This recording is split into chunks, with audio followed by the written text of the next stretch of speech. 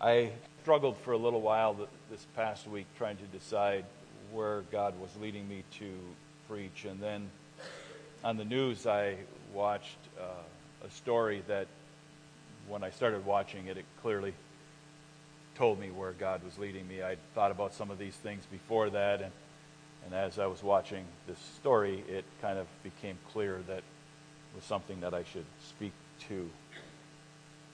You know, we have all seen in the news the stories recently of all the violence and the anger and frustration that are going on in the world.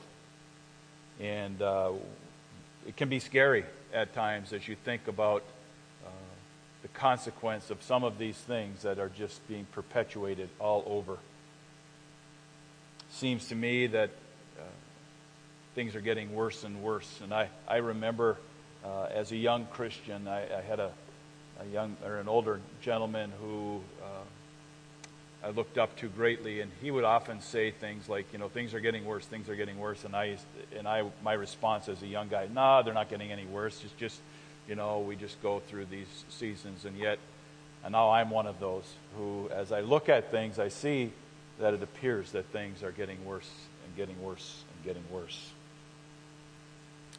And I wonder, is there a correlation between the movement of atheists and anti-church groups and the resulting decay of the moral base that has been in our country since the beginning?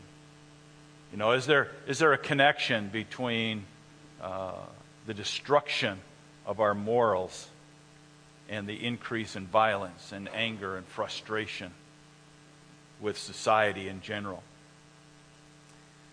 One news piece that I was mentioning that really I noticed recently was a billboard that had been put up by an atheist group.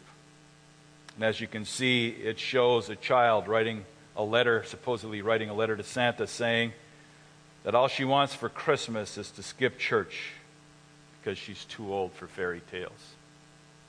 What is that message saying? That Christianity is a fairy tale, that biblical things that we believe is a fairy tale, that going to church only perpetuates false teachings of things that these atheists don't believe in. So I decided to go online and search for some other examples, and I found a couple of others. There were actually quite a few others. I'm only putting a couple up here, but it says, you know, it's a myth. I guess I got it off to the side, but basically calling Christianity, the reason for the season, a myth. And another one obviously directed at parents and children. Please don't indoctrinate me with religion. Teach me to think for myself. In other words, we as Christians are indoctrinated. We don't think for ourselves. We don't have the ability to think as the world thinks. And for me, I say, yay, praise the Lord. I don't want to think as the world thinks. And if reading and studying and believing God's word is error, I'd rather err on that side than err on the side of believing the things that others want to teach us. So I looked up a definition of what an atheist is. Here's the definition from the dictionary. Persons who deny or disbelieve the existence of a supreme being or beings. Further includes synonyms for agnostics and skeptics. Refers to a person not inclined toward religious belief or a particular form of religious belief. An atheist is one who denies the existence of a deity or of divine beings. An agnostic is one who believes that it is impossible to know anything about God or about creation or the universe and refrains from commitment to any religious doctrine. And I can tell you that I personally know at least one pastor who stands in a pulpit who denies the creation of the world by God. And so it's not just people outside, but there are people within the churches who are teaching things that are contrary to what the Bible teaches us. And so the question that came to my mind is, if these people truly are atheists and agnostics, why do they resist and fight so hard? Why do they pay the kind of money that it would cost to put up a sign, a billboard saying that, Christianity is false? Why do you attack something that you truly don't believe in? And yet they work very hard at it to make sure that others believe what they do. And then on Christmas Eve, our family, we took the God's Not Dead video from the library here, and we watched that on Christmas Eve and as a family. And as we were watching that, one of the statements that came out in there is that a large number, the majority of atheists, are former Christians. Now, I would assume that what that really means is that they are former people who have been exposed to Christianity or exposed to the Word of God. In other words, they have heard the truth, but maybe have never received it and took ownership of what it has to say. But I found that to be very interesting. In my interaction with people that I know are atheists, I find that most of them have some sort of a church background or some sort of a background where something has happened to them that has caused them to reject God. And so one of the questions that for me that initially or automatically I should say raises is therefore, what do we as Christians do about that? We all understand that the church is under attack, Christianity is under attack. We can just see it everywhere. How do we respond to that? What do we do about that? And so today I'd just like us to look at a few things. First of all, God is not surprised by the opposition that comes to Him in His Word. We're going to read a few verses about that as we go through. Secondly, I want us to look at where the real problem comes from. What is the source of that opposition? Who is really behind it? And then thirdly, we're going to look at God tells us how we as a church or as believers should respond. Well, first of all, God tells us that it will come. And so let's take a look at some verses. Let's look at 2 Peter. We're going to look at a number of verses, so you might want to get your Bibles ready and be prepared. We're going to, I'm not going to tell you to believe me. I want you to look at the Word of God and see what it has to say about these things. So we're going to start with 2 Peter 3 and reading verses 3 to 5. And here's what it says. 2 Peter 3, verse 3. First of all, you must understand in the last days scoffers will come, scoffing and following their own evil desires. They will say, where is this coming He promised? Ever since our fathers died, everything goes on as it has since the beginning of creation. But they deliberately forget that long ago, by God's word, the heavens existed and the earth was formed out of water and by water. So you see, they had heard the word. They've heard and should understand, but the opposition, those who oppose the word of God, question everything that is God. If I can doubt and question the very existence of God, the very base of His Word, what happens from the beginning, then I can cause people to question God as well. For those of you who come to Bethel, you know that I often say that the opposition to God's Word and creation and what God said appears right at the very beginning of the book of the Bible, in the book of Genesis. Satan comes to the woman and his first question to her is, did God really say? And isn't that the question that's at the root of so much of the opposition? Is this really the Word of God? Did God really say the things that we believe from His Word? You see, if I can get you to doubt, did God say these things? Is this really the teaching of God? Then I can get you to follow off onto things that I want you to believe that I'm teaching. And thus the problem that we run into with those who are in opposition to God is that they want us to believe other things, but to not believe, did God really say? In essence, I believe that atheism, agnosticism are religions because they are teaching a false truth. Well, guess where that false truth comes from? Did God really say? Came from Satan. That same lie, that same theory is being perpetuated over and over and over again all the time. In essence, they are a religion that is opposed to Christianity or the Word of God. And so we have to guard against or be aware of what the source of the problem is. And we're going to look in a little while as to what we can do to recognize that and to be able to stand against that.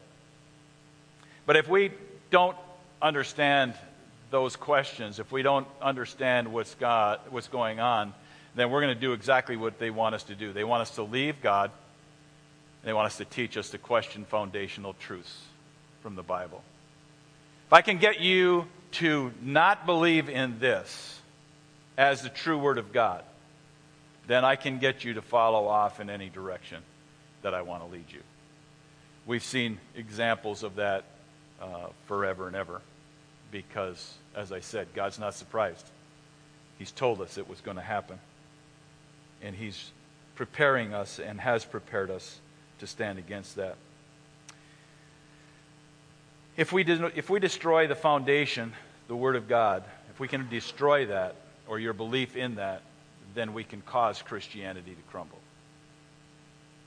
That's the belief of the atheists. If I can destroy your thinking and your ability to understand that this is the Word of God, then I can cause you to question every single thing that's in the Word of God. I don't know if you've run into this or not. I hear it all the time as I interact in the Christian circles. There are people who are teaching things that are contrary to the Word of God who stand in pulpits on Sunday mornings. Being on the board of overseers for our district, I have opportunity to interact with churches throughout Wisconsin and Upper Michigan. And I hear about reports of things that are happening, negative things that are happening in those churches. And almost every single time it comes down to a question of biblical truth. The version of the Bible you use, interpretation of this or interpretation of that, which creates conflict within the church and then destroys the church and causes splits and issues to come up. So let's look at another set of verses. 1 Timothy, if you want to turn there to chapter 4. Sorry, I kind of skipped ahead of myself. 1 Timothy chapter 4, verses 1 and 2. The Spirit clearly says that in latter times some will abandon the faith and follow deceiving spirits and things taught by demons. Such teachings come through hypocritical liars whose consciences have been seared as with a hot iron. So you see the description here, and this is where the leave and the teach come in. I'm sorry, I jumped ahead under 1 Timothy. But you see, the opposition comes in from people, again, as I pointed out, they are led by Satan, they're led by deceiving spirits who are in opposition to God's Word or the Holy Spirit. And these teachings come through hypocritical liars whose consciences have been seared as with a hot iron. In other words, they might even know the truth, which makes it even more dangerous. They may know the truth, and yet they choose to stand and question and try to teach you to disagree or to abandon your foundational truths. Can you see how dangerous that could be to us as Christians if we allow that to happen within our churches? We have to stand on the Word of God. We have to stand on the truth. If we don't, our faith is going to be eroded away like these atheists who put up these billboards. So, what kind of influence can somebody have who is outside of the church? You know, you kind of wonder, okay, how much are we going to believe people who are outside of the church? Well, turn with me into 1 John. It's toward the back here. 1 John chapter 2. And we're going to look at verses 18 and 19. 1 John chapter 2, verses 18 and 19. Dear children, this is the last hour, and as you have heard that the Antichrist is coming, even now many Antichrists have come. This is how we know that it is the last hour. They went out from us, but they did not really belong to us. For if they had belonged to us, they would have remained with us. But their going showed that none of them belonged to us. So, what is John trying to tell us here in this? Well, these antichrists, these people who are coming along and are teaching false things about the Word of God, had been a part of the Christian or church group. They had been there, they had heard the Word, they had received the teaching, they had been part of the group. If we had somebody who came in from the outside who said, I've never been to church before, I've never read the Bible, and they got up in front of us and started to try to teach us something, we would certainly not listen to them. We would reject them. But if somebody gets up and they have all of these credentials, I've gone to this seminary and I've done this and I've preached here and I've done all of these things, and they get into the pulpit, all of a sudden we give ear to what it is they have to say to us. And you can see how dangerous that can be, because they are part of us, or have been a part of us, part of the Christian family. They can be identified as Christian, and thus when they stand in the pulpit, what they say, we give ear to. And so you can see how dangerous and insidious that can be, as they are part or have been part of the church, and yet they have gone out. But John doesn't leave it there. John keeps going on, and in verses 22 and 23, he tells us a little bit more. He says this, "Who is the liar? It is the man who denies that Jesus is the Christ. Such a man is the Antichrist." Okay, he said many Antichrists are going to go out, and now he's telling us what that Antichrist looks like. He denies the Father and the Son. No one who denies the Son has the Father. Whoever acknowledges the Son also has the Father also. So you can see that the danger here, we should be able to pick up on the signals. The first signal is, do they acknowledge Jesus Christ? And secondly, do they acknowledge that Jesus Christ is God? Those are two elements that we can look for when we're trying to examine, is this person in the church? In other words, are they believers or are they outside?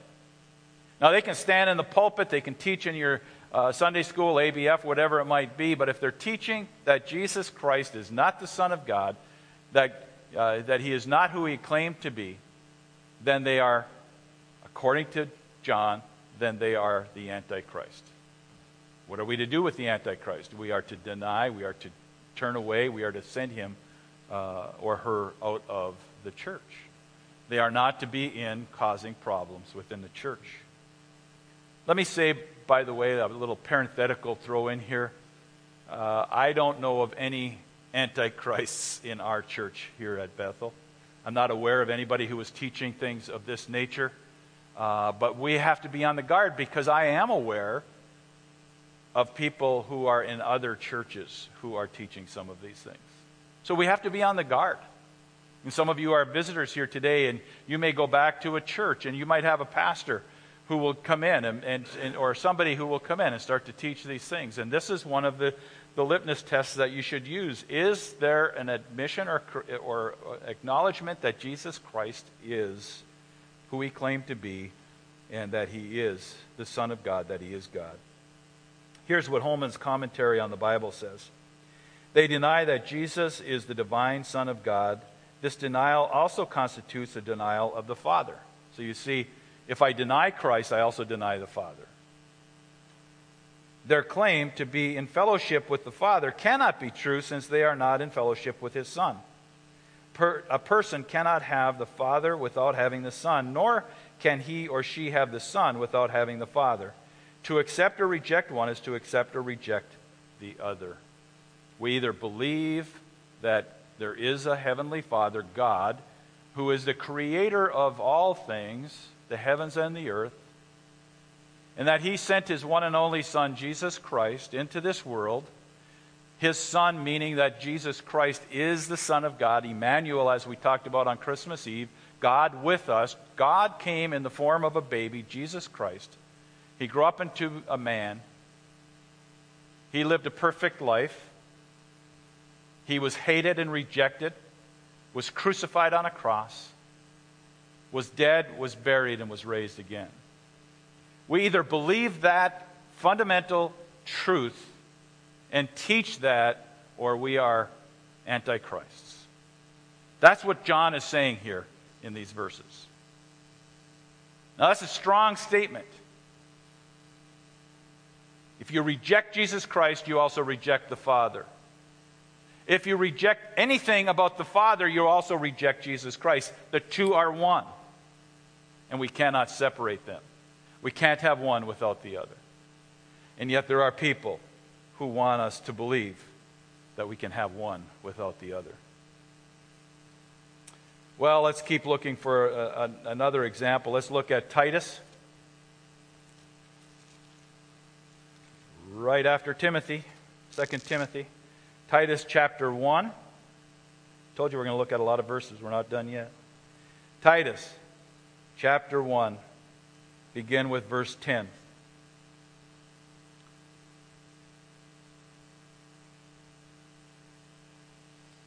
For there are many rebellious people, mere talkers and deceivers, especially those of the circumcision group. That means those who are, in that day, those were the people who were legalistic. They were the ones who wanted to hold on to the Old Testament law and teach Christianity at the same time. And so you had to follow the rules and regulations of the Old Testament. Today, there would be a church that is legalistic in their approach and belief that you have to follow certain elements in order to be a part of that church. They must be silenced because they are ruining whole households and by teaching things they ought not to teach, and that for the sake of dishonest gain. So we see that these are rebellious people. They are teachers who are out there deceiving for a reason. And the reason, according to Scripture here, is for a dishonest gain. So I started thinking about what might be the dishonest gain that these people might receive. Well, it could be monetary, it could be financial. But it could also be prestige or fame. In this day and age, we don't have to go very far to see people who have left the church teaching things, and pastors who have left the church and are teaching things that are contrary to the Word of God. Now, I won't mention any names, but one of his initials are Rob Bell, who is teaching things that are contrary to the Word of God. And they, according to this Scripture, are doing it for some sort of gain. I think in his case, it's fame and money. He has Oprah Winfrey, who is promoting his teachings and putting him on her network and giving him free airtime, and yet he denies the virgin birth. He denies the creation as we understand it from Word of God, and many, many other things that are contrary to the teachings of the Bible. That's just one. And I can tell you there are many others, and I don't have time to go into all of those, and you probably know of many that I don't even know about. These are people who are teaching things that are trying to destroy the church. Why are they trying to destroy the church? Well, they have some motive behind them that we don't necessarily always understand. But it's our obligation to be aware of what the Word of God says so that we may be prepared to stand up when we hear of the kind of opposition that comes. Who can have the kind of influence that these people have? It's somebody who has, quote, the credentials, who has been part of us, but have left us, as John said in 1 John. The Antichrist has to have some sort of credibility within the church in order to be able to come in and teach false things within the church. And so we need to be prepared. We need to be aware that that could come. Let's look now in 2 Peter for another example. 2 Peter chapter 2, verses 1 and 3.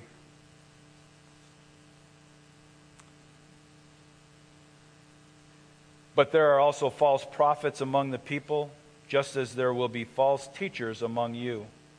They will secretly introduce destructive heresies, even denying the sovereign Lord, who bought them, bringing swift destruction on themselves. Many will follow their shameful ways and will bring the way of truth into disrepute. You see, one of the problems here is not only do we follow, but then we behave in a certain way that brings disrepute to the Word of God and to God Himself and to His church. Verse 3, in their greed, these teachers will exploit you with stories that they have made up. Their condemnation has long been hanging over them, and their destruction has not been sleeping.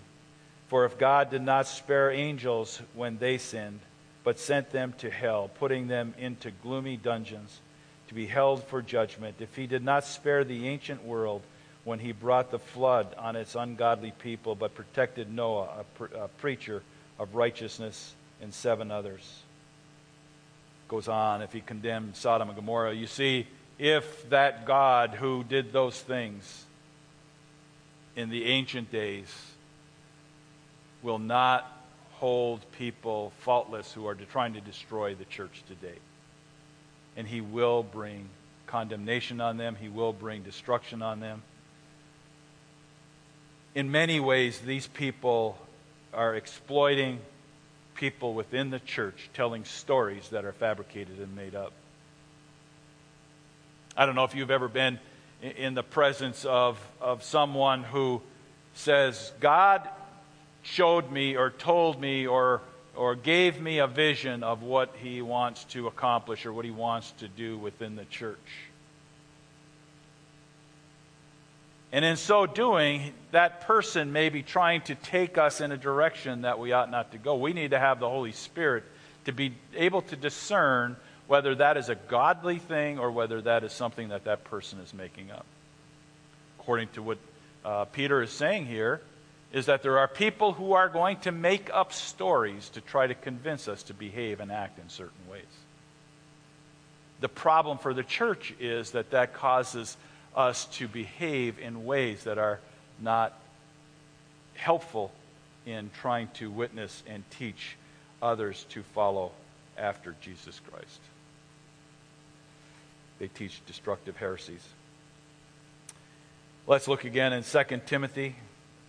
Probably would have been nice if I would have put these all in order, wouldn't it? You wouldn't have to bounce back and forth so much. 2 Timothy chapter 3, verses 1 through 5.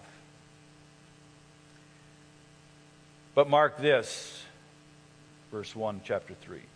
There will be terrible times in the last days. People will be lovers of themselves, lovers of money, boastful, proud, abusive, disobedient to their parents, ungrateful, unholy, without love, unforgiving, slanderous, and without self-control, brutal, not lovers of good, treacherous, rash, conceited, lovers of pleasure rather than lovers of God, having a form of godliness but denying its power, have nothing to do with them.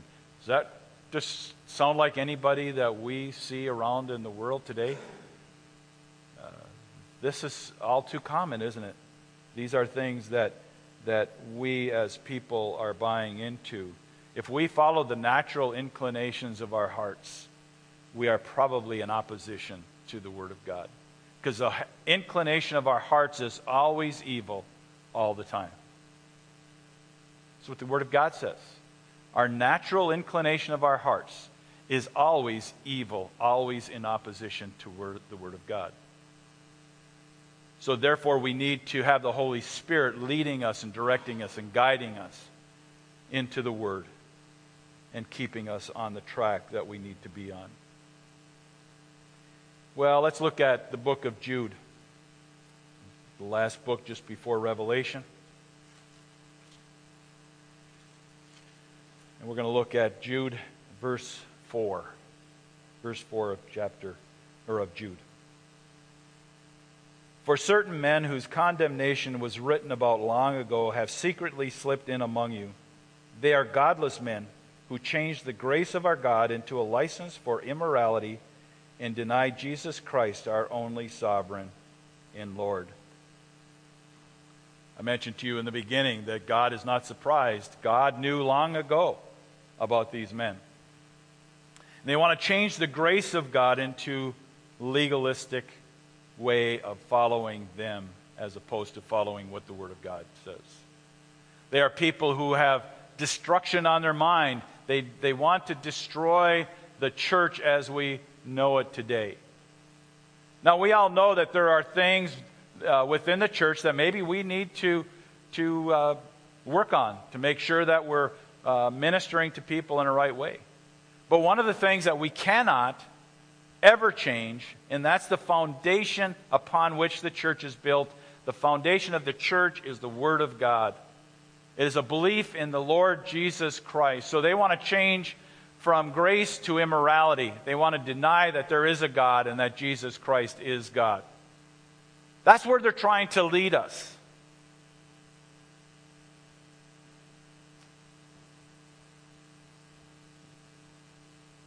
I started off with talking about people who are outside of the church, who hate the church.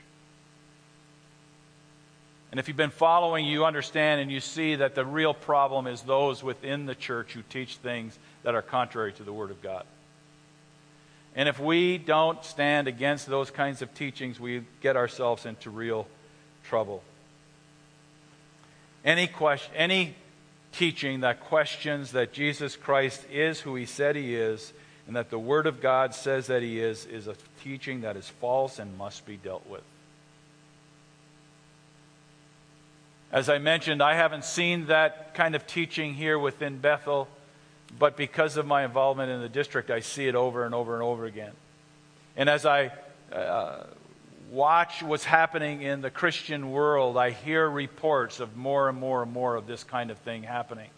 That people who are within the church are trying to destroy the church with their own false teaching. Many of these people are very charismatic, somebody that you want to follow after. They're wonderful speakers, but unless they're speaking and teaching the Word of God correctly, then it's false. So God is not surprised. He told us that these teachings would come. He also told us it is important that we recognize that this comes from teachings within the church. That's what all of these verses talked about that I've shared with you so far this morning. It's noteworthy that this same theme that I mentioned, if you look up on the screen, you will see that this same teaching came from Paul when he wrote the letter to Titus, from Paul when he wrote the letter to Timothy. It came from Peter. It came from Jude, who was the stepbrother of Jesus Christ our Lord, and who had by that time had risen to a position of leadership within the church. 3 different people, writing under the inspiration of the Holy Spirit, are saying and warning the same thing. Be on your guard against teachers from within the church who are leading the church astray. God's not going to be surprised when these people come. God knows that they're going to come. He's giving warning that they're going to come, and therefore it is our obligation to know the Word of God in such a way that we can stand in opposition to that kind of teaching. Otherwise, we will be led astray by all kinds of false teachings. We must know the Word of God. So if 3 people are telling us something, I would say it's fairly important, wouldn't you? Same thing.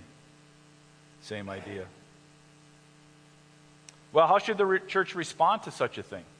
How do we as a church respond and prepare ourselves? And how do we deal with these things when they come up? Well, turn with me again to 2 Peter.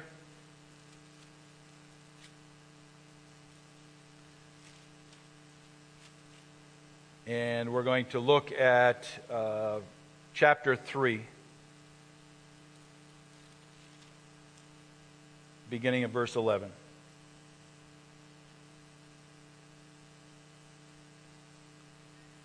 And this had been talking about destruction and the things that we're going to have. And under verse 11 here, where it starts with, what kind of people ought you to be? Is what I want us to look at. You ought to live holy and godly lives as you look forward to the day of God and speed its coming.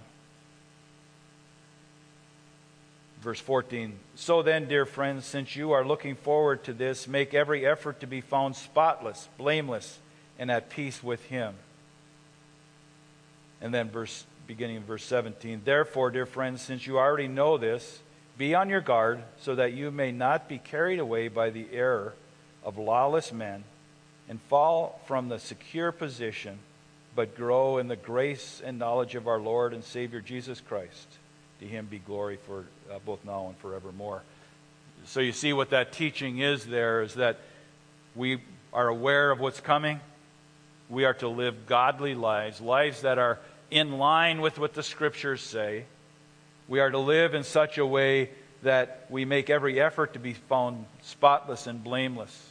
That means that we are not those who set out to live a lifestyle of sinfulness, but rather we strive to be found as being Christian men and women who live according to the Word of God. And therefore, since you know all of these things, be on your guard so that you're not carried away by these false teachings. Be prepared. Don't get caught off guard. The Word of God has warned us and told us that these things would come in. These verses warn us to live holy and godly lives. It's not always easy. I understand that. But that's what we're called to do. So how do we do that? How do we respond? How do we react to these things? Well, let's look at a few more verses. 1 Peter, so just back a couple of pages here. 1 Peter chapter 2, verse 12.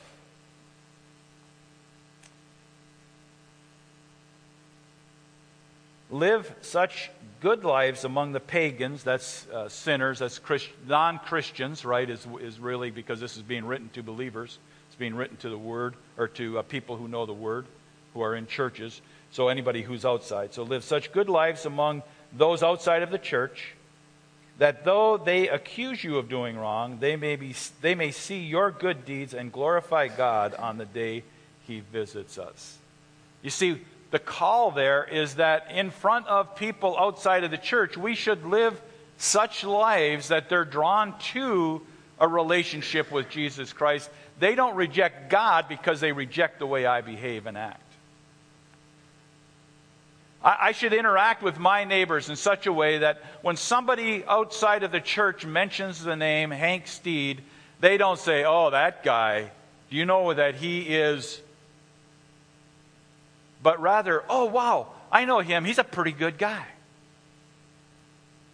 Why? Because I have lived my life in front of people in such a way that they are attracted to God as opposed to being in opposition to God. I think many of the people who are atheists have been hurt by the church and people within the church. Therefore, they reject the church. They reject God because the church did something to them. The church meaning you and I, living in such a way that it was not something that drew them to God, but rather caused them to reject and walk away from God. We're called to live such lives before the world that the world is drawn to God, not reject God. Now, it's not always going to be easy. I know that. There's going to be times when it's going to be almost impossible for me to live in such a way. But you know what? I just keep on trying my best. Under the power of the Holy Spirit, I go and I try to live a life that is pleasing and honoring to God. So live such good lives among the pagans or unbelievers that though they accuse you of doing wrong, they may see your good deeds and glorify God on the day He visits us.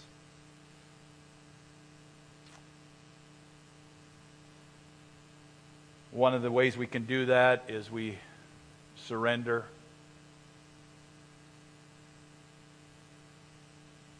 To God. We surrender our lives to the leading of the Holy Spirit. We allow Him to teach us as we read His Word and willingly respond to His teaching. 2 Timothy 2:15. All of those of you who are Awana workers know this verse. You can say it with me if you'd like. 2 Timothy 2:15. Study to show thyself approved unto God, a workman that needeth not to be ashamed, rightfully dividing the word of truth. Well, what's the significance of that? First thing I have to do is I have to study the Word. Why do I study the Word? So that I understand it and I can use it and apply it. I can live it. Study. And then I do it in such a way that I get into it and I try to dig deeper into the Word of God so that I can understand that when I reach this point and I have this kind of opposition, this is what the Word of God tells me how I should deal with that. That when I have somebody who comes along and says, "Thus saith the Lord," I can say, "No, that's not thus saith the Lord. Show me the scripture that says that." And oftentimes what they're going to do is they're going to take it out of context and try to convince you that this is what the Word of God is saying. And some of you have heard me say before, if somebody takes a part of a verse and tries to get you to change your life or match that verse the way they interpret it, you go back into the Word and you look at that paragraph that phrase is taken from. Does it match the context or the idea that section is trying to say? It should also fit within the chapter. It should fit within the book. It should fit within the New Testament if it's a New Testament verse. And it should fit within the entirety of the Bible if it's truly the Word of God. You see, there's nothing that's taught in the New Testament that is contrary to what's taught in the Old Testament. The only difference is in the New Testament is we have a Savior who came, who brought us eternal life through the finished work of Jesus Christ upon the cross. And we don't have to do the works of the Old Testament. The promised Messiah from the Old Testament has come in the New Testament. Many, many verses in the Old Testament predicted or talked about the coming Messiah. It was fulfilled in the person of Jesus Christ. How do I know that? I know that as I study the Word of God. And as I rightfully divide means I go in there and I use it appropriately. I study it and I try to figure out what is it that God is trying to teach me from His Word. And when I come across something like the subject that I've been talking about today, I go back and I find other verses that talk about the same thing. It's not coincidence that we have three people who were teaching the same thing. Three writers in the Bible, in the New Testament. That's the inspiration of the Holy Spirit, leading them what He wants them to write, that you and I may study and understand it and rightfully divide it and apply it in our lives. I get passionate about this because I see the opposite of what can happen when we don't study and we don't divide the Word of God correctly. We can get led off into directions that are inappropriate and incorrect. We have to be on our guard against that all the time.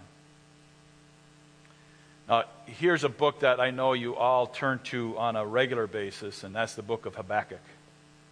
So I would like you to turn to Habakkuk. And I should have looked it up in our Pew Bible so you can find it in case you don't know. But it's right before Zephaniah, right after Jonah, right after Micah. Okay, does that get you in the neighborhood? Old Testament. Habakkuk. We were studying this in my adult Bible fellowship a couple of weeks ago, and we were talking about these verses. And I'm going to just put those up there so they're up and I don't have to worry about it anymore. So we're going to look at Habakkuk chapter 3. And we're going to look at verses 17 to 19. And I want you to look at these verses this way. Habakkuk chapter 3, verses 17 and 19. And as we were studying this, what we talked about in our ABF is this represents a total collapse of things that were part of the religious way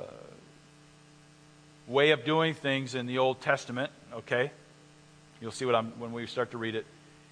And it's also a doing away of a lot of the economy of the Old Testament church and the Old Testament people. So, though the fig tree does not bud, and there are no grapes on the vines, though the olive crop fails, and the fields produce no food, though there are no sheep in the pen and no cattle in the stalls.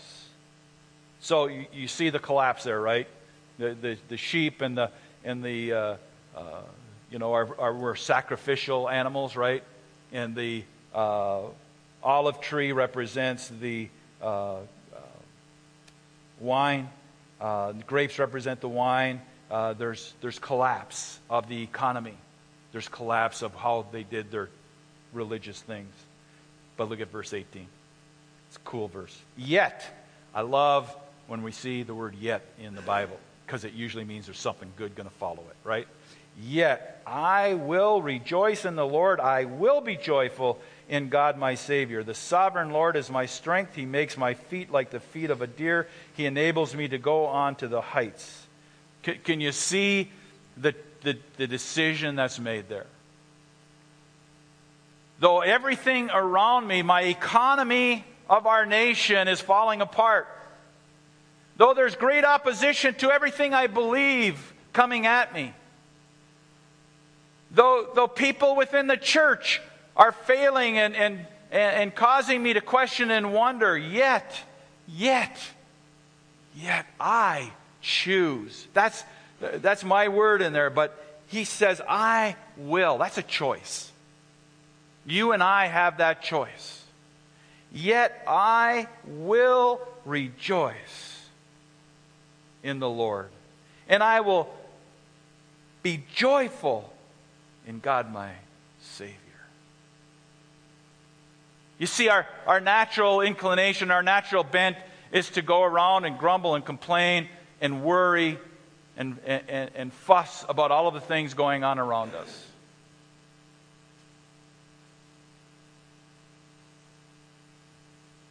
But the writer of Habakkuk, who started off questioning and wondering and fighting against God in many ways, he gets to the end here and he says, yet I will.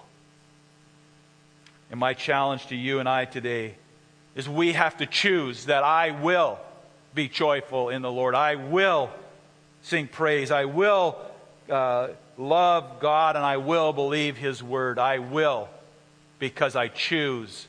Not because somebody indoctrinated me. Not because somebody put up a billboard or made me go to Sunday school or made me go to church when I didn't want to go. But rather I will choose. I will choose to believe God and His Word. It's a choice of the will. I started off by telling you the story about the atheist group's billboards. Well, on Fox News, and this is what caught my attention, was this story. On Fox News, they had a businessman by the name of David Johnson who was on there. And David Johnson, when he saw these atheist billboards, felt moved and compelled to put up a billboard of his own. And so he put up a billboard that says, Merry Christmas. Do you notice Christ is in big letters there? He put Christ in there. And he owns a nursery, a place, apparently not a real large business, but he chose to do this. In fact, when he presented this to the fellow employees at Johnson Nursery, they started pitching in money to help him with that because they agreed with what he said. I was really moved by this part of this story as I was watching it. Mr. Johnson was on a news feed, and the Fox News reporter was asking them about this. And they wanted him to criticize or say something negative about the atheist billboard. He says, I don't want to talk about them.